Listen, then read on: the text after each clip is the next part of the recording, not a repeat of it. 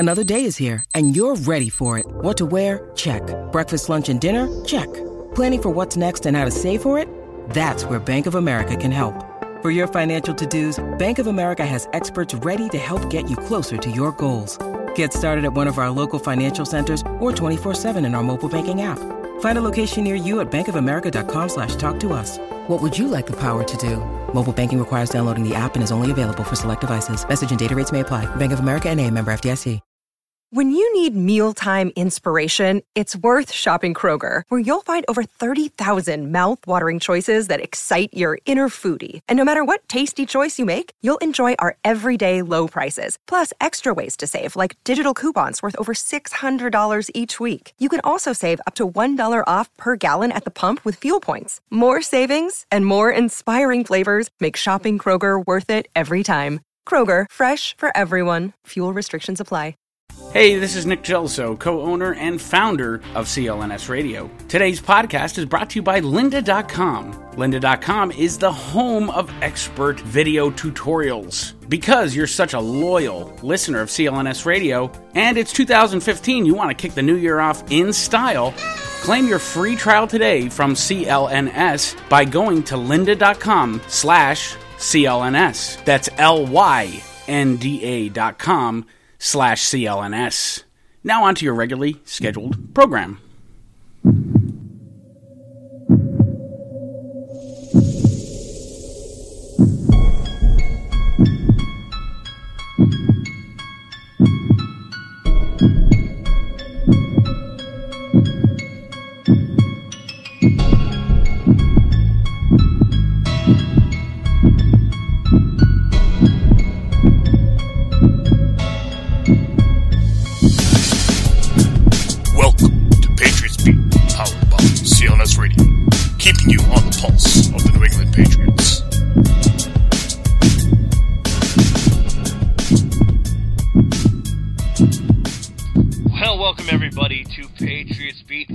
On the CLNS Radio Network. Super Bowl champion New England Patriots. They did it. The boys from Foxborough did it, proving the doubters wrong, or at least the people that think that they cheat, the people that said Deflategate, the people that said they haven't won anything since Spygate. Well, they won it. 28-24 over the Seattle Seahawks. An unbelievable Super Bowl, a Super Bowl that lived up to its name. Today's show is brought to you by the good folks over at lynda.com. Get out and learn something today. www.lynda.com/CLNS. Claim your free 10-day trial. I've done it. Everything on there that you could possibly want. I need a refresher on a little bit of Windows 8. Took that. Of course, I do a lot with Audacity to record our podcast. Got to know a couple new things on there because of lynda.com, so check that out. But you're listening to the Patriots Beat here on CLNS Radio. I'm your host, Jeff Kane. Joining me tonight are my good friends Bob Snowden, at SnowdenBob on Twitter, as well as Bobby Kravitsky, at Bobby_K91. You can follow the podcast at Patriots Beat or CLNS Radio at CLNS Radio. For you Facebook fans out there, www.facebook.com/CLNSfans.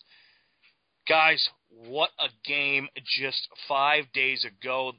The Patriots victorious, down 10 points in the fourth quarter.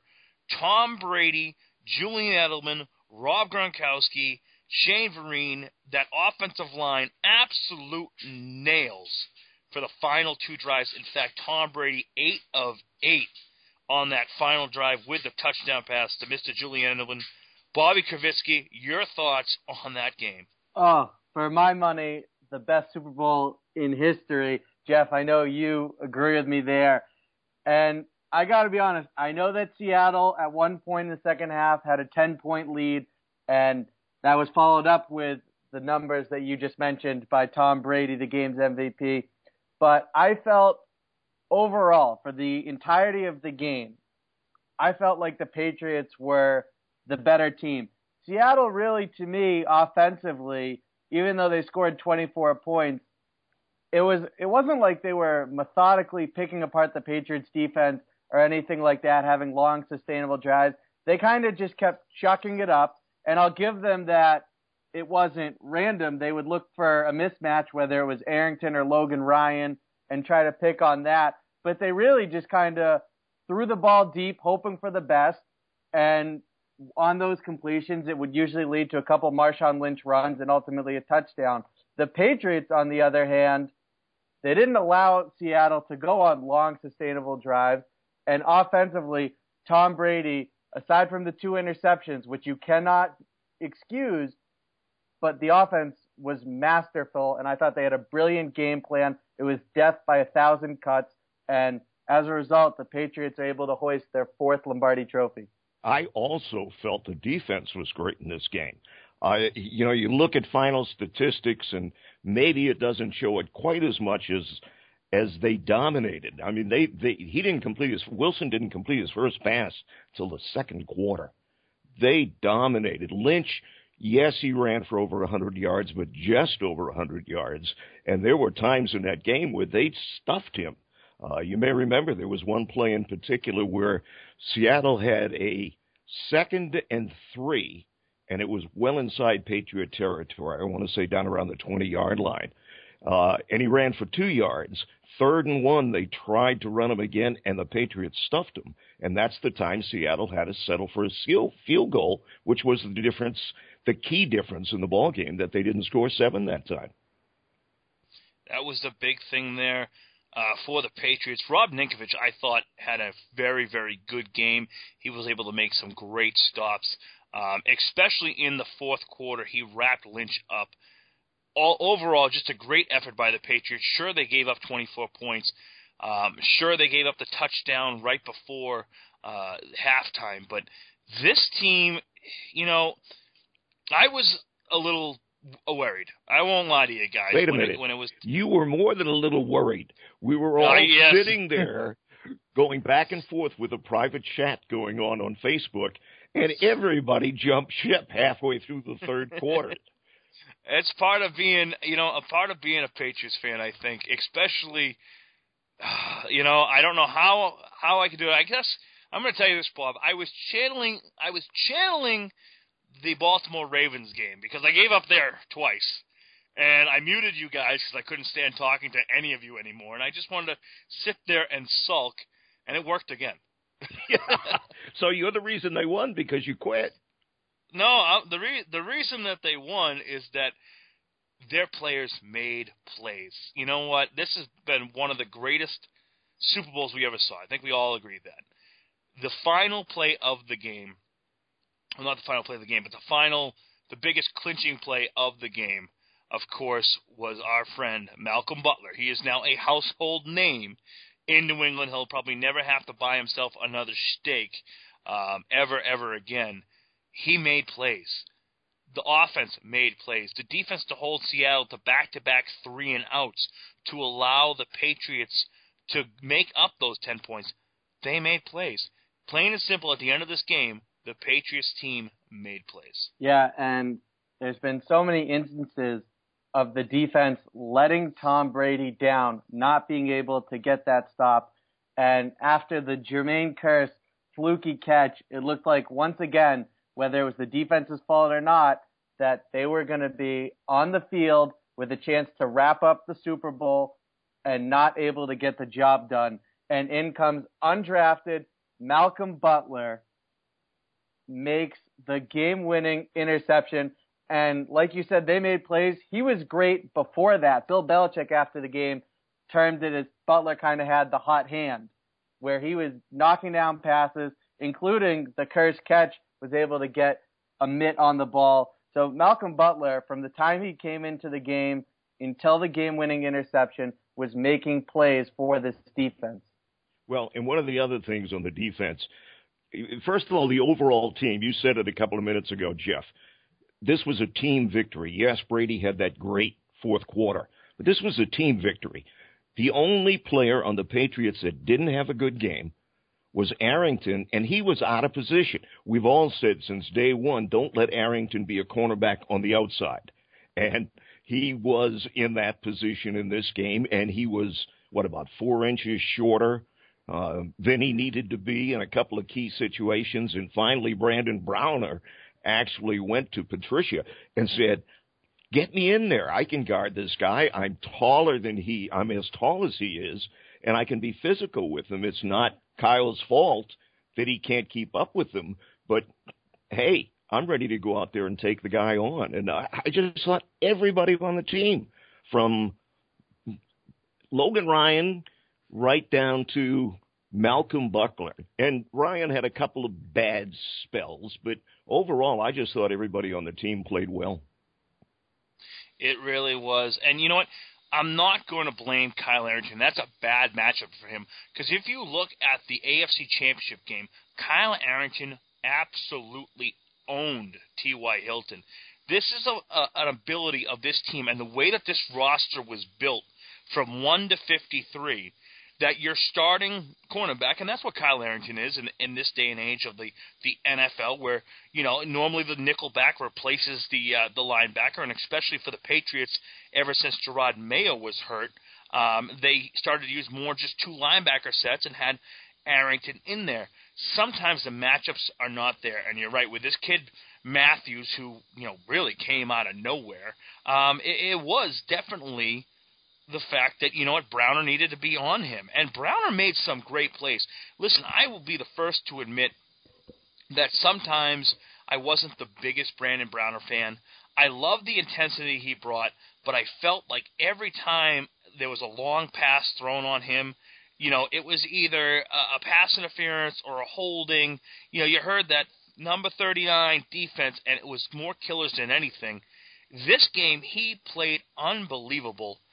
Especially towards the end of the game, not only on Malcolm Butler's interception, where he absolutely blew up Jermaine Kearse, allowing Butler to make that quick cut for the interception. But then, of course, before that, there was a long bomb down the sideline for Kearse, and he got up there and just got his hand on it. It was great. Well, and when you look at Browner, the only thing is we're going to look at next year, and I think one of the things we need to do on the show today, although we can't really go in depth yet, is talk about next year. And it seems funny, I mean, we're only a week after the Super Bowl, not even a full week, to be jumping ahead too much. This is the youngest team to ever win a Super Bowl. The only 2 really old players on the team are Wilfork and Brady.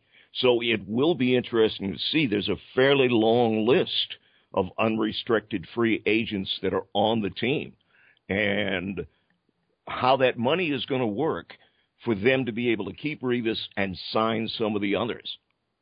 And in fact, Bob, at the parade, one of the themes was the chant of "Let's get 5." Even Vince Wilfork came on the radio, I believe it was on WEEI if I'm not mistaken, and said that not only is he not retiring, but that he is focused to putting the work in this offseason to do everything he can to make sure that this team accomplishes that goal. I think the players, as much as they're going to celebrate and take this in, I think that there's a fair amount, if not all of them, who are looking to do what it takes to repeat as champions. Let me ask you this real quick, though, Bobby. I believe he has a pretty heavy cap hit again next year. He took a restructured contract to play this year, and Jeff, you're our guru in a lot of this stuff, but he is one of those that will cost quite a bit, I believe, if his contract stays as it is now, is it not? Well, basically what happened with Vince Wilfork is come, I believe it is March 10th, which is the opening of the new league year, Vince Wilfork will be asked to take a $4 million, basically a roster bonus. Combine that with $3 million bonus on a $3 million base salary, and he's going to count $7 million against the cap. We're not sure where the cap's going to be this year. I mean, it's going to be, upwards of $140 million.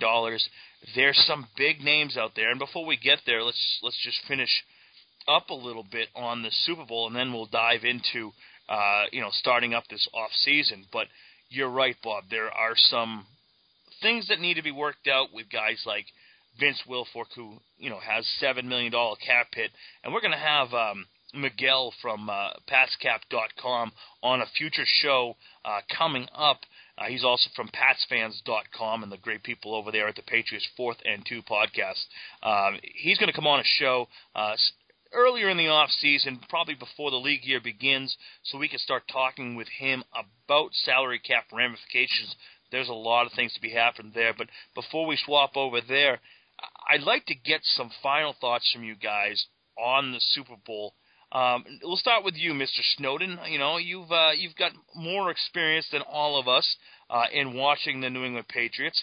I have been lucky enough to see every single one of the Patriots' 8 Super Bowls. I've been happy at the end of 4. I've been miserable at the end of 4. This Super Bowl here, is this the most gratifying Super Bowl for New England Patriots fans in your eyes? That's a tough one. And this was the best game of their Super Bowl games. I want to say 2004 because you tend to forget. It's 10 years ago.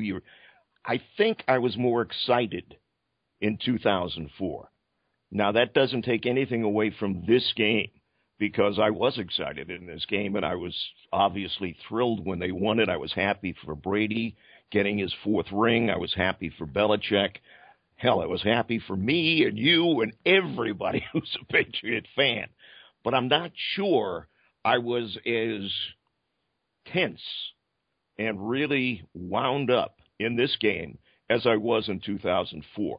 And the fact that the field goal kick, I mean, there were just so many things that occurred that I think I was more excited then, although that doesn't take away from this game.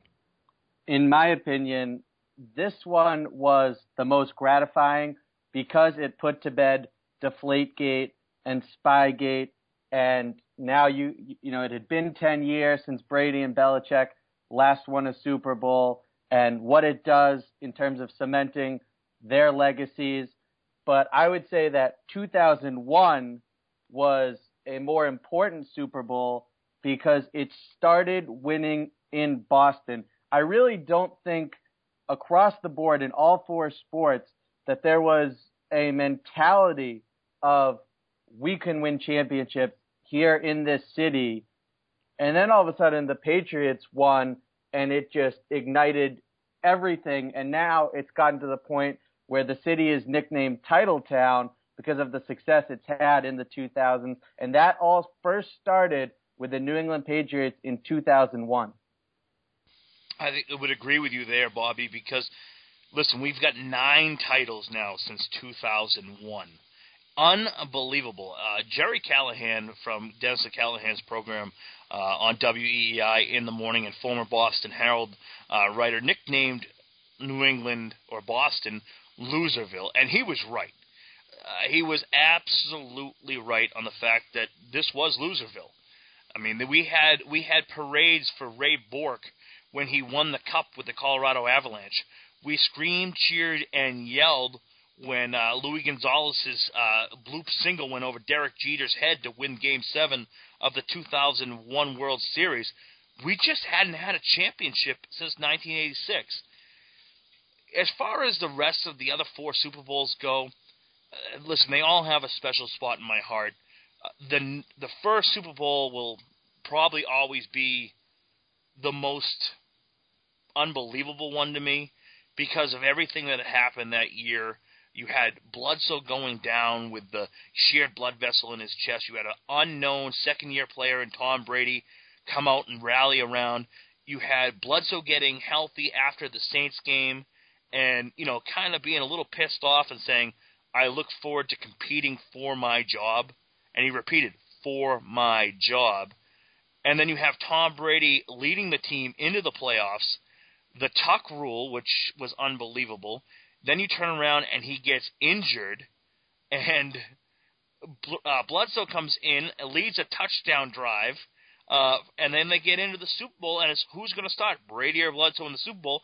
And I'll be the first to admit, as great as Brady had played that year, I kept saying going up against this greatest show on turf, that Bledsoe gave us a better chance to score more points. Now, the Patriots came out with a brilliant defensive game plan, and Tom Brady became the MVP of that game, and really that's what sparked it all. So 2001 was amazing.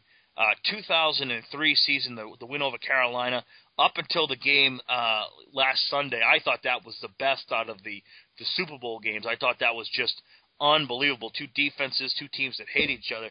By 2004, the win, while I don't want to say I took it for granted, and we were 3 months removed from the Red Sox winning their first World Series, and honestly, 3 and 4 years, they won. I was like, all right, yes, good. The angst that happened after the 2007 season, the 2011 season, the unbelievable catch on Tyree's helmet, Mario Manningham down the sideline between Sterling Moore and Patrick Chung to keep a drive alive, and all that, and then the Jermaine Kearse juggling catch at the end of this Super Bowl, that victory from just clinching it from the jaws of defeat really was satisfying. And I gotta say this, as much as 2001 is by far what I think is the best that the Patriots fans could have asked for, this 2014 just felt as special. And I'm going to step in and correct myself, because I said 2004, but I meant 2001, the first Super Bowl. That one was the one that I would consider the most tense, the most exciting, not 2004. This one was a better game by far. And I'm tired. I don't know about you guys. I'm tired of hearing that Seattle lost it. The Patriots didn't win it. That's BS. Seattle was lucky to even be in a position to win this game. Never mind the call at the end of the game that everybody's nailing it on. That catch never should have been a catch. Under the regulations a couple of years ago, he wouldn't have gotten the chance because, and I'm not sure if it was Logan Ryan or who, but after Butler knocked the ball away and it was up in the air, one of the Patriot cornerbacks, Duron Harmon. Oh, that's who it was. You're right. Harmon, instead of going for the ball, which would have forced him to land on top of the receiver and probably drawn a penalty, he jumped over the body, and therefore the ball came right down again on top of Kearse. So that was the play that Seattle should be thanking someone for, because without that play, we don't have that last play. And 10 years ago, you have Duron Harmon drilling a shoulder into Javon Kearse right there, not jumping over him. Yep. So you don't hear many people talking about that, but I really felt, you hear people talking about the play, but you don't find many talking about why the Patriots let the ball just float up in the air and come back down. And that's the reason why they would have got called for a defenseless receiver. Hey, let's talk a little bit about sportsmanship and the end of the game. Seattle was about as bush as a team can be. I understand the emotions, and anyone who has ever played a sport, you think you've got a game won, you're in the last seconds of the game. It does build those emotions and the frustration, and the fact that they then went beyond sportsmanship. I think their only choice was to go over and punch out their own coach if they didn't take it out on the Patriots, because they were so angry at that stage. But they're just a poor sports even after the game. You're hearing and seeing things, and it's funny, the Seattle fans are kind of laying into the Patriots fans because in the parade they were holding signs up, or the Patriot players actually, holding signs up.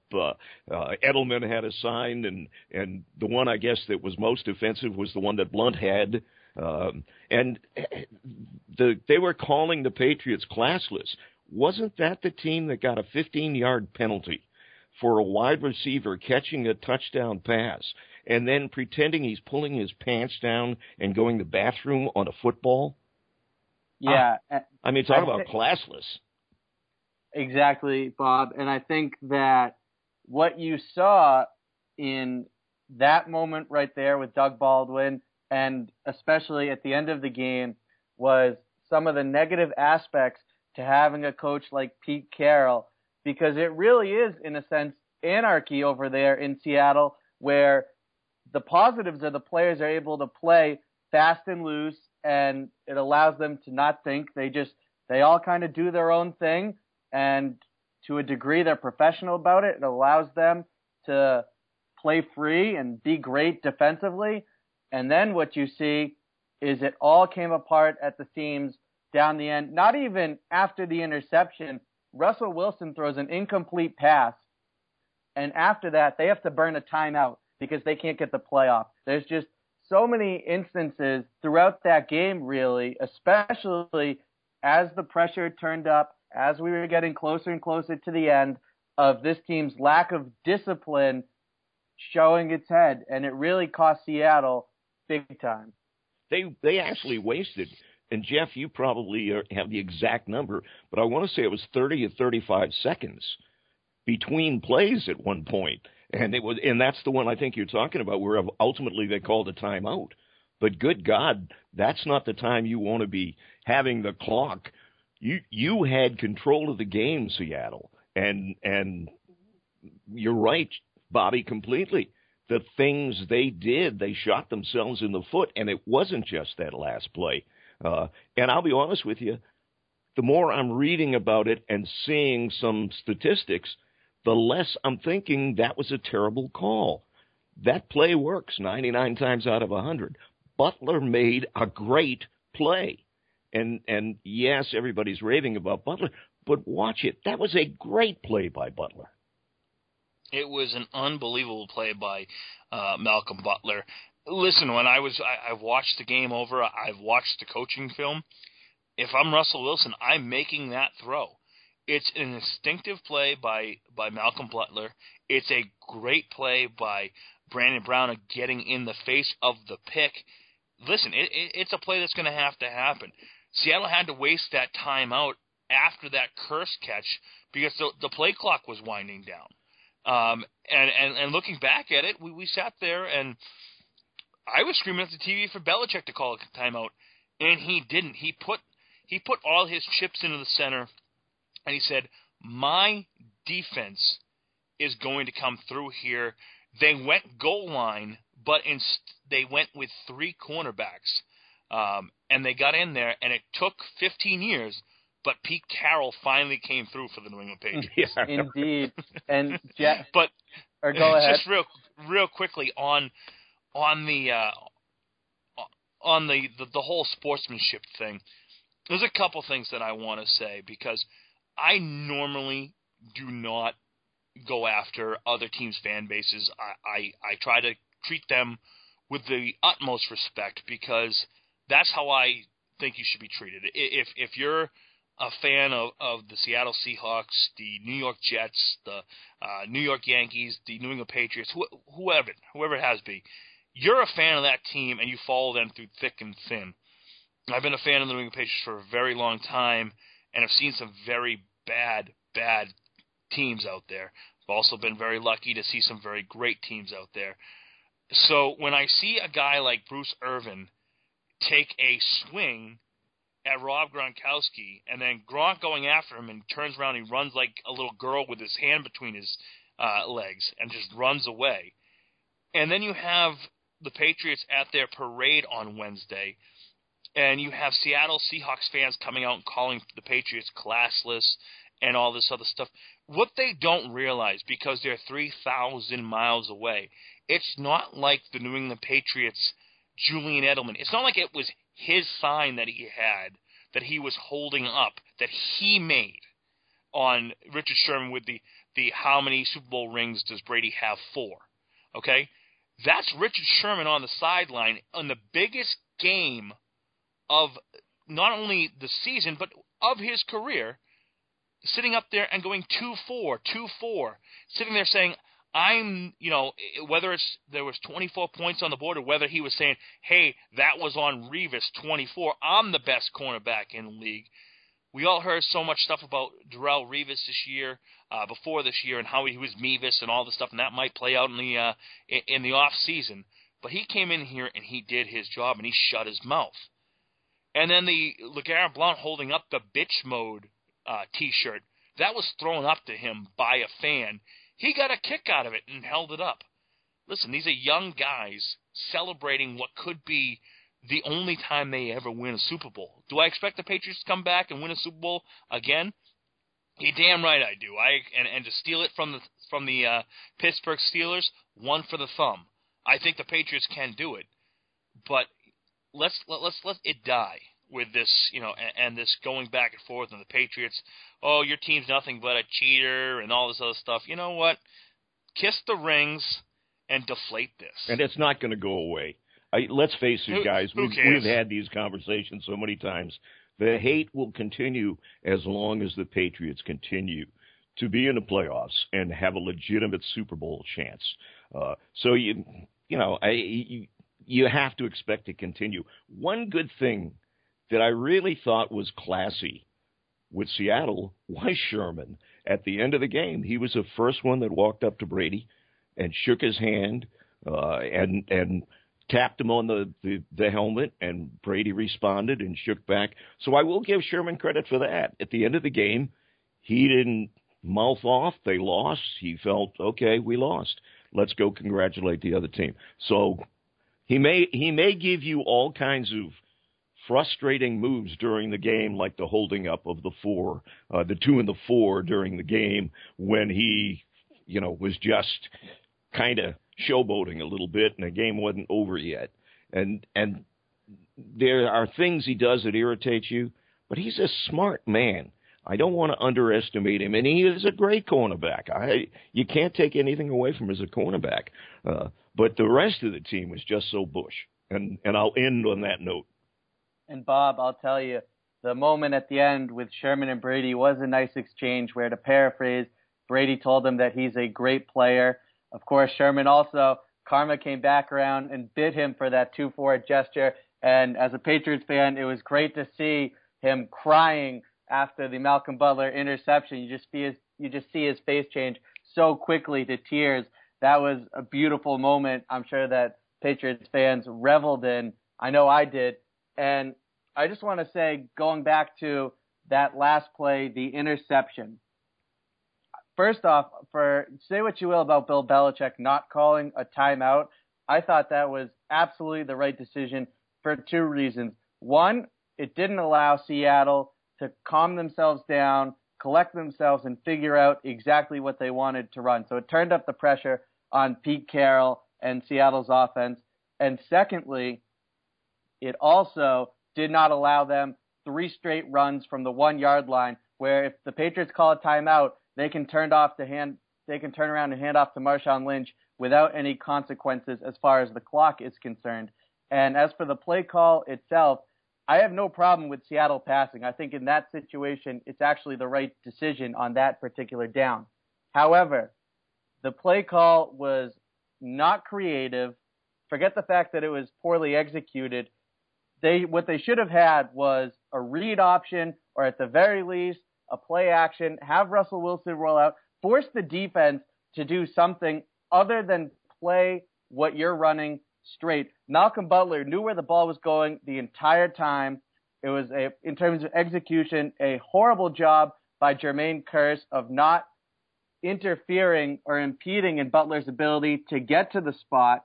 And so it was poor execution by Seattle, but I also thought it was a very unimaginative play call, and that if they had run something more towards the corners where there's less traffic, that at the very least it would have been incomplete, and who knows what would have happened after that. Final things closing up, Super Bowl 49, Patriots 28-24, the 4th Super Bowl ring for both Tom Brady and Bill Belichick, and the 4th ring for the New England Patriots as a franchise in 8 Super Bowl trips, tying the NFL record for the most trips to the Super Bowl by any team. Listen, it came down to Bill Belichick finally trusting his defense. We remember back in 2011, Super Bowl 46, they allowed the Giants to score, and they could not go down the field. Bill Belichick trusted his defense Now we're moving on to the off-season, guys, and there's a lot of stuff to play out. We've already talked about Vince Wilfork and his $7 million cap hit if the option is picked up on March 10th. You have Gerard Mayo counting for $10 million against the cap this year, and you got some free agents that you need to deal with. You got, and I'm just going to read the list of free agents from top to bottom. You got Devin McCourty, a phenomenal safety. Dan Connolly, captain, and a guard that stepped in and really solidified this team. Steven Gostowski, nails as a kicker. Came in for Adam Vinatieri and just did some great things. Shane Vereen, 11 catches in the Super Bowl. Stephen Ridley, of course, of 1,200-yard back a few years ago, tore his ACL. Linebacker Chris White, not huge there, but a special teams player. Long snapper Danny Aiken. Akeem Ayers, who was traded for to come over from the Titans earlier this year. Jonathan Casillas, same thing in a trade with the Tampa Bay Buccaneers. James Devlin and Brian Timms, both restricted free agents.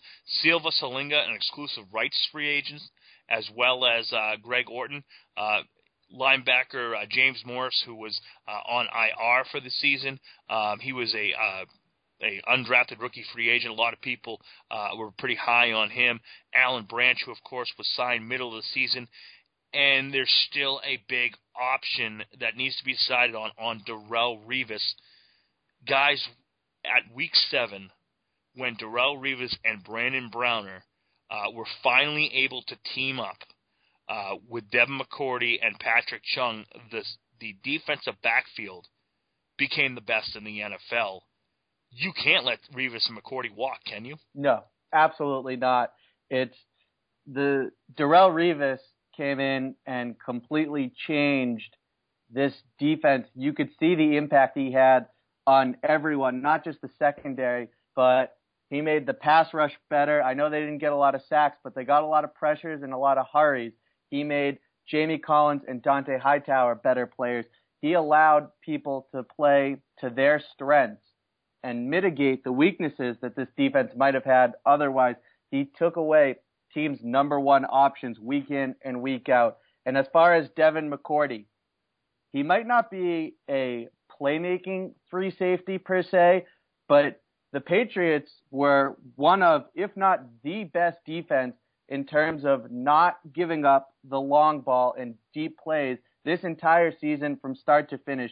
And that is primarily on the shoulders of Devin McCourty. He plays center field. I know he only had, I believe, 2 interceptions, and even against Seattle, you didn't notice him a whole lot, but there's a reason that this defense was so good at preventing completions of 20-plus yards, and his name is Devin McCourty.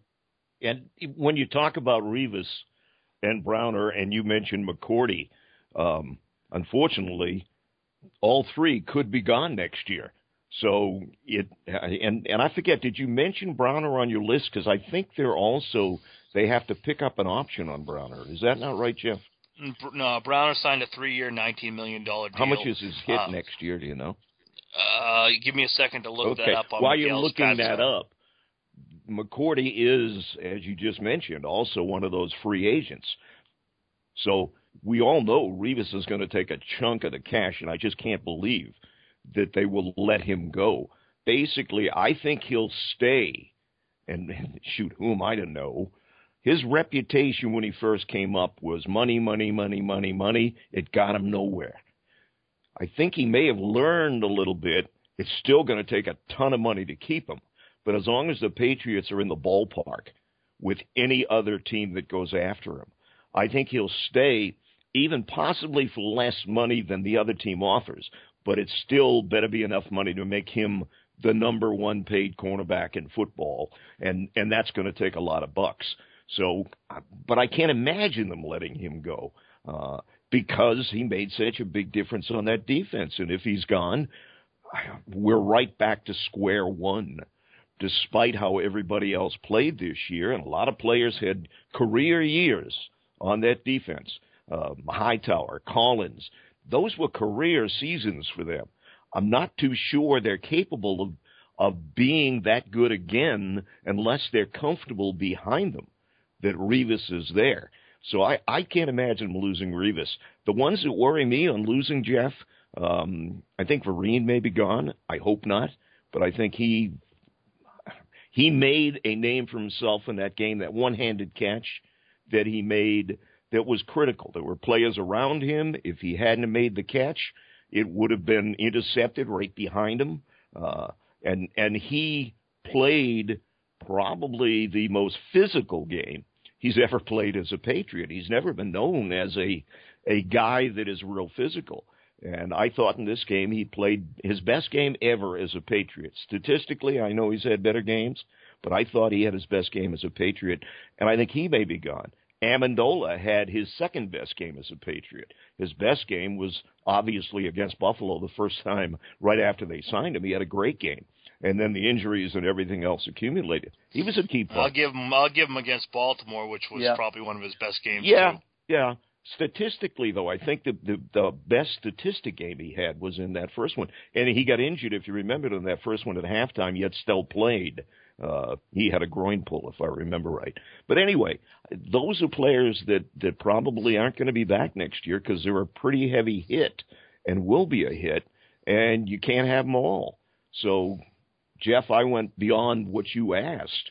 But who's it, in your opinion, who is at jeopardy of going somewhere else next year? I think you start first and foremost with Shane Vereen.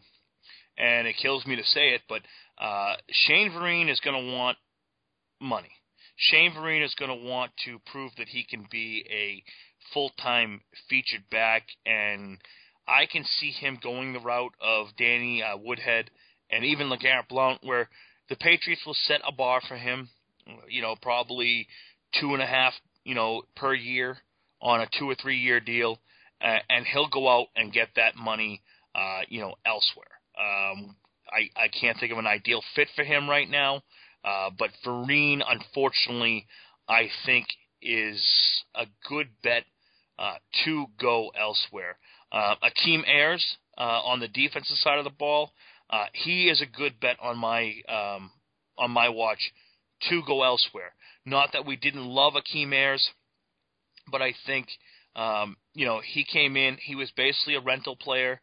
He might agree to come back with the Patriots, but this is a guy that his first couple years in the league was a phenomenal pass rusher, and really in his time with Tennessee was very good until last year when he was injured and really didn't get out there and play. So you look at Akeem Ayers, and I think that he'll be going somewhere else, especially if the Patriots keep Gerard Mayo, which at this moment is an if, coming off back-to-back seasons of missing 10 games, an ACL injury, and a $10.5 million cap hit. If Mayo's coming back, it's because there's mutual respect between the two of them, the Patriots and Mayo, and they will definitely have to work out a way to reduce his cap figure, whether that be an extension, which I highly doubt, or taking some of that cap hit and moving it into performance bonuses, injury bonuses, stuff like that. One thing we got to say, guys, is earlier in the season, Tom Brady took that the roster bonus and made it just injury bonus, saving the Patriots $24 million in spending capital, allowing them to spend more on bonuses.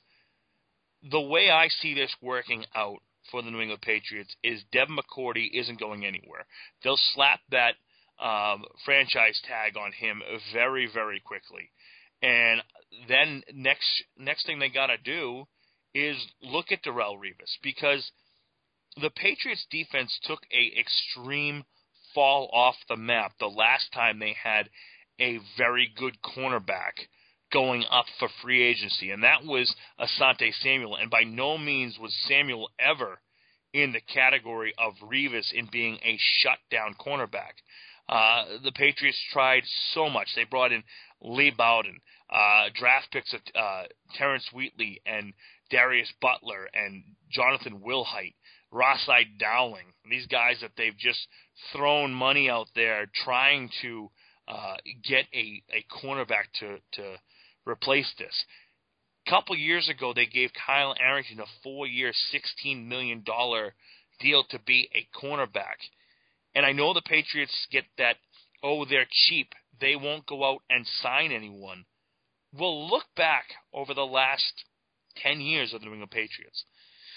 When they had players of star value, whether that be Randy Moss, who got a 3-year, $27 million deal from the Patriots after his record-setting 2007 season. Of course, Logan Mankins got that big deal. Vince Wilfork got a good deal. Brady gets great deals, although he keeps refinancing and paying it forward for the Patriots. They've put the money out there. The guys that they haven't put money out there for, guys like Richard Seymour, who were on his last legs. Wes Welker, everyone and his brother in New England was beside themselves, myself included, when Wes Welker signed with Denver a couple years ago for a mere $1 million more than the Patriots were willing to pay. You just saw what Julian Edelman did in the playoffs and in the Super Bowl. He didn't drop the pass to win a game. No, he caught the game winner. And Welker is now a shell of himself. Sure, the Patriots miscalculated a little bit, gave a bunch of money to Danny Amendola, but Amendola played himself in spades this year, especially in the playoffs. It'll be interesting to see moving forward, but I can't see Bill Belichick making the same mistake. They built in that option for Darrelle Revis for two reasons, in my opinion. Number one, to drop his cap hit for the 2014 season from $12 million to $7 million by moving $5 million into next year's cap. Number two, the $20 million option for next year, along with the $5 million bonus, is a nice starting spot to make a long-term commitment to this guy. It worked out famously, and I can't see it going anywhere. Jeff, I think that the label of the Patriots being cheap is an inaccurate one, because when you look at this team's cap space situation year in and year out, they're amongst the highest spenders. It's just that the Kraft's philosophy is they value the roster as a whole and put more emphasis on that than they do the top third of the roster. They have a value set for each individual player, and more often than not, they are not willing to compromise and go over that to keep someone around. So I think that label of being cheap isn't not an accurate one. And as far as the current situation goes, you know, the realities are that when you win the Super Bowl, teams are going to look to poach from your roster. It happened to Seattle last year, and it will probably happen to New England to some degree this year. And you brought up Akeem Ayers. I think an interesting situation to monitor there is the correlation between Mayo and Ayers, where as much as people love Gerard Mayo, his ability to stop the run, his leadership, he was on the sidelines throughout this whole postseason for the Patriots. If they're not willing, or they simply don't want to come to an agreement on a significant restructure that will deduct Mayo's cap hit, then I think he is going to be a June 1st cut, and that puts Akeem Ayers in line to be that third linebacker when they go 4-3, and to give them another pass rusher behind Chandler Jones and Rob Ninkovich. You are listening to the Super Bowl edition of the Patriots Beat podcast here on CLNSradio.com, brought to you by lynda.com, LYNDA.com. Do you want to be a Super Bowl champion? Well, unless you have the skills of Tom Brady or Malcolm Butler, I don't think you're going to get there. But you can definitely be super in life if you check out lynda.com. And with CLNS Radio's free 10-day trial, go to www.lynda.com linda.com/CLNS. Claim your free 10-day trial. Listen, guys, it's free. It's worth the price of admission. Hey, if it's free, it's for me. Check it out, linda.com/CLNS. It's a great website. Anything you want to learn. I mean, as I said, you can get in there and look up anything. And they have it. It's all taught by professionals out there, professionals in all sorts of things. Great downloads, great videos, just some great things out there. Try it today, lynda.com.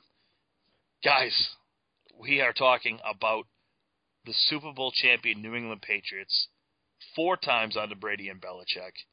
We're talking about what could happen this offseason. Bob Snowden, let me throw this over to you. Stephen Gostkowski. It depends on how much money he wants. I mean, I never thought they'd lose. I thought Adam Vinatieri was the field goal kicker for the Patriots forever, and he wasn't. And in fact, he's actually played more time now with the Colts than he did with the Patriots, which is really hard to believe. But I'm not sure. I like him. I want him to stay. He's probably among the top 2 or 3 field goal kickers in the NFL. He gets the ball through the end zone on kickoffs pretty regularly. He is very accurate with field goals up to a certain yardage, and he's made some long ones this year. So am I hoping he stays? Yes. I think it's going to get down to dollars and cents and how much is a kicker worth when you've got other players on the roster who play every down or more downs. So I'm hoping that he stays, but I'm not overconfident he will. I was also going to mention something else. We talked about the offensive line earlier this year and how we were really worried about it as it went through the first games, and then all of a sudden it solidified itself when the rookie Stork played center and they moved bodies around. And that's right. And then he got hurt again. I know you love me to talk about Stork, but do you guys feel like going into next year, the offensive line, because Conley's going to make fairly big money next year, I believe, and I know Bobby and your other guys keep cutting in or sending me little stuff with the amount of dollars involved. But Conley, is there any potential for that being a problem again next year? And if so, I don't know whether you saw it today or not, but the Titans waived Oher with an injury designation. I don't know what his injury is, and maybe you do. And he's the one that they made that movie for, if you remember. And I'm trying to think of the name of the movie, A Perfect Season, something like that. What was Blindside? Yeah, that's it, Blindside. But he may be out there, although, again, I don't know what his injury is. But my bottom line is that offensive line now going to be solid next year? What do you think, Bob? I think that's one of the great debates that the Patriots are going to have internally this offseason. Quite frankly, I'd be surprised if Dan Connolly is not brought back. He's a captain on this team now. He's taken over the Logan Mankins role for them. What's going to be interesting to monitor is that this team, they really didn't even want to give Ryan Wendell an opportunity. They looked to fix the offensive line situation that first month of the season in a variety of ways that did not include him. Finally, he was plugged in there, and along with Stork, helped solidify the interior of the offensive line. But once again, the question kind of surrounds him more than it does anyone else across the line, because they might feel like, yes, it worked this year, and we have all the respect for the job that Wendell did, but we're still going to look to upgrade that right guard position, get someone who's more effective as a run blocker, which will certainly help LeGarrette Blount, who's under contract for next season and isn't the type of running back that creates holes for himself. So he relies more on the offensive line. So again, I think Ryan Wendell's job is in jeopardy, but of course the Patriots could look at it and the season that he just had and decide to give it another go with him.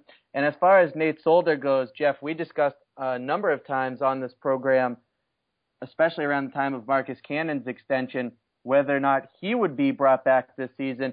But if you heard Dave DeGuglielmo discuss how much he values Nate Solder, he said he thinks he's one of the top 2 left tackles in the game today. So if that reflects how the Patriots view Nate Solder, then I don't think that he's going anywhere. No, I wouldn't expect Nate Solder to go anywhere at all. Listen, he had an up and down season. I will admit that. But look back at the last 3 games that the Patriots played in the playoffs. Against Baltimore, you really didn't hear much of Terrell Suggs now, did you?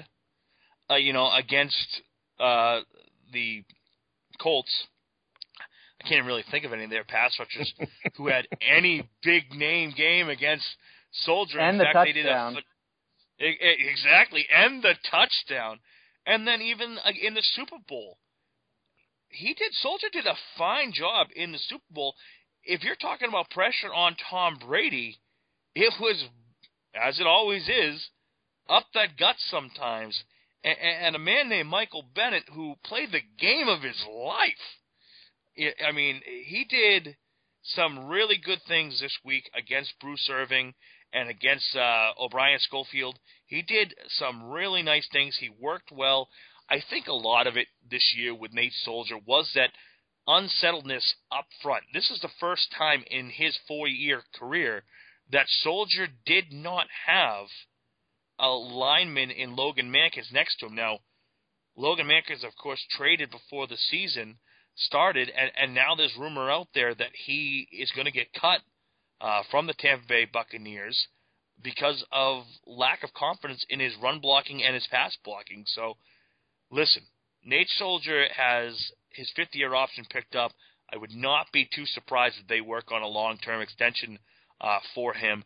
Marcus Cannon, I was a little perplexed with the signing of him. I understand why they did it. It gives them layers in case Soldier is not re-signed, in case he gets that big money. But I tell you, a guy that I'm really looking forward to seeing develop is first-year player Fleming from Stanford. He came in a lot as a tackle eligible this year, as an extra blocker. We saw him play a little bit at guard this year.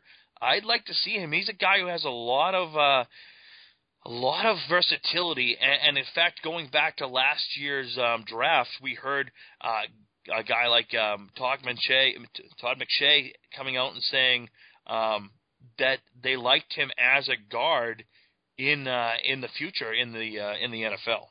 I want to follow up too. You just mentioned Bennett and how great a game he had. I don't know whether you guys got to see it or not. And I don't remember whether it was on ESPN or NFL, but they had sound bites for the whole game, and it really was interesting.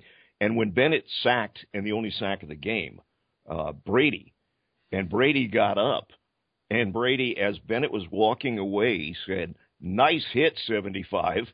And then went into the huddle, and I'm thinking, man, he's not known for, really complimenting the other players during a game.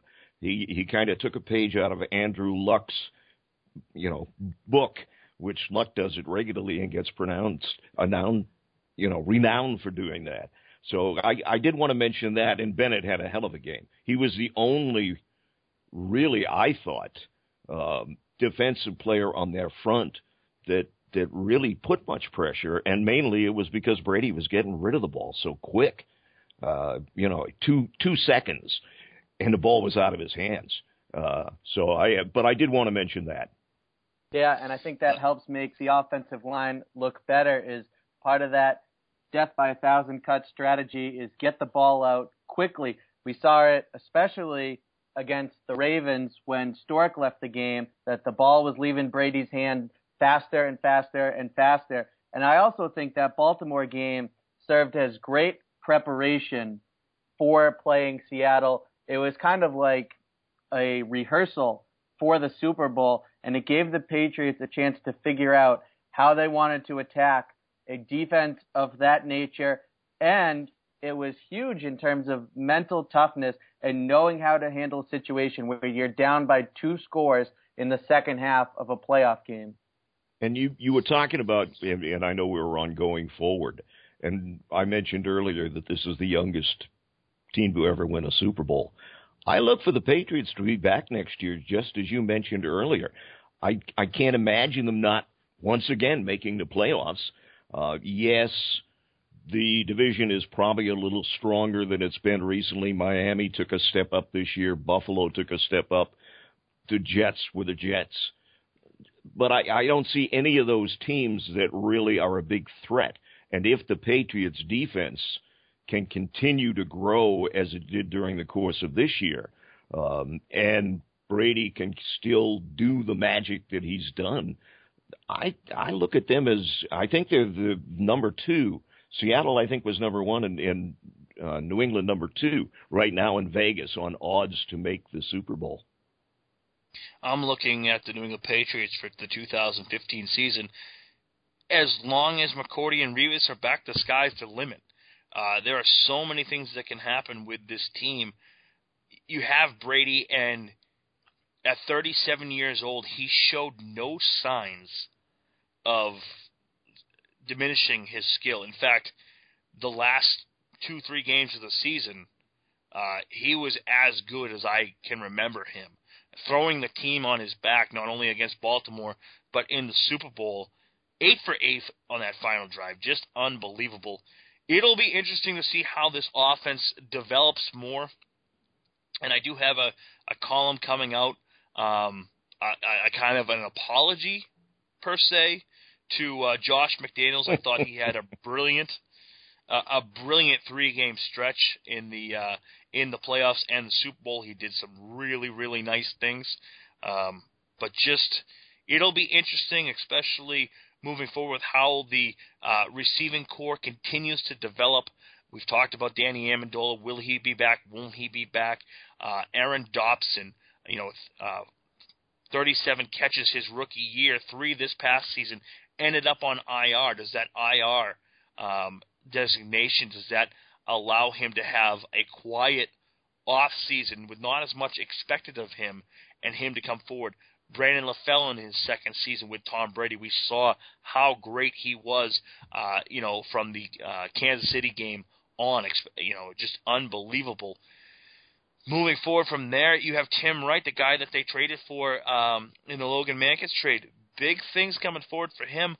I'm really excited to see this team as it goes. Final thoughts, guys. We'll go to you, Bob Snowden, first on the Patriots going forward and this roster. Well, first of all, I already mentioned I really think they've got a legitimate shot for Super Bowl next year and the 5th ring.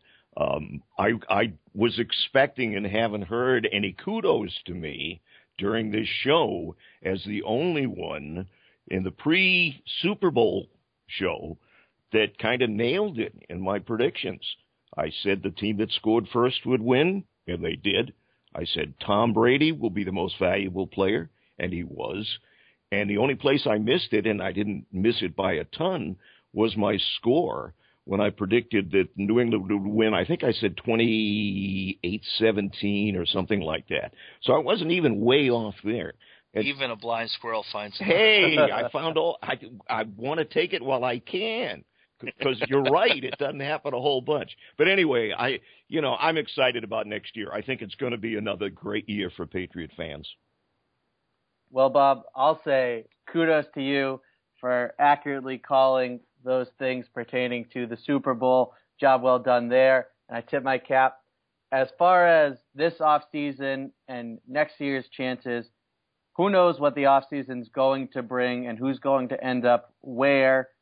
And you can't predict how healthy a team will stay during the season. Gronkowski stayed healthy this season from start to finish, and that, of course, is a huge reason as to why the Patriots won the Super Bowl this season. But if they're healthy next year, if the players at the top of the roster are healthy, if the offensive line is in good condition, then I fully expect this team to be, just looking around the AFC right now, and I know I just said who knows what the offseason is going to bring, but if this team is healthy, I fully expect them to be back in the AFC Championship game. And from there, you're just one win away from the shot to defend your crown. Thank you, everyone, for listening to Patriots Beat. We will be back live in 2 weeks as we start our preparation for draft coverage. Of course, we will have Mike Loico of NEPatriotsDraft.com to break down his 3-part series as he did last year on Patriots Beat as we lead you up to the draft and NFL free agency. We got some big guests coming up. Mike Reese of ESPN Boston will be joining us, as well as Matt Chatham. Former linebacker Teddy Johnson will also be joining the program. We also have Daniel Jeremiah coming up from NFL Network.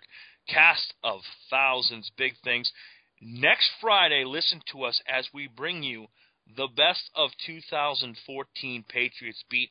All of the best interviews from this season, from Matt Chatham to Mike Reese, Mike Loico, Doug Kyde from Nesson. It's a cast that you can't beat anywhere else. So that is it for this week's edition of Patriots Beat, brought to you by the good folks over at lynda.com.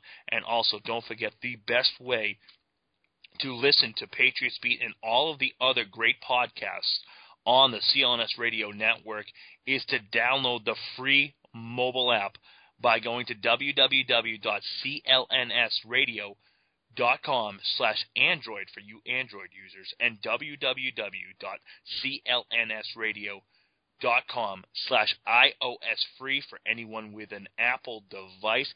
Download it for free. If you should like to be part of the CLNS Radio Network and advertise on our airwaves, you can at any time email info@CLNSradio.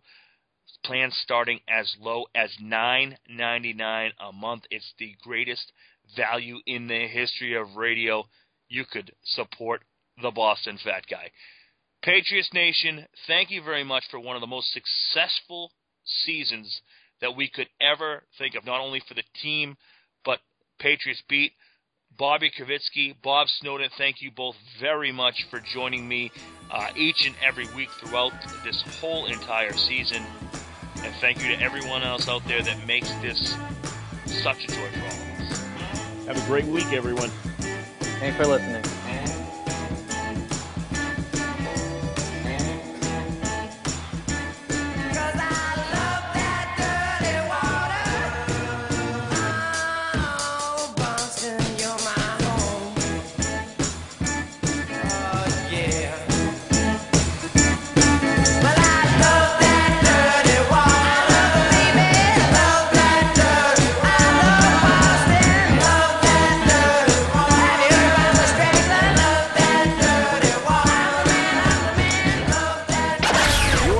Choice for Internet Sports Talk Radio, CLNS Radio.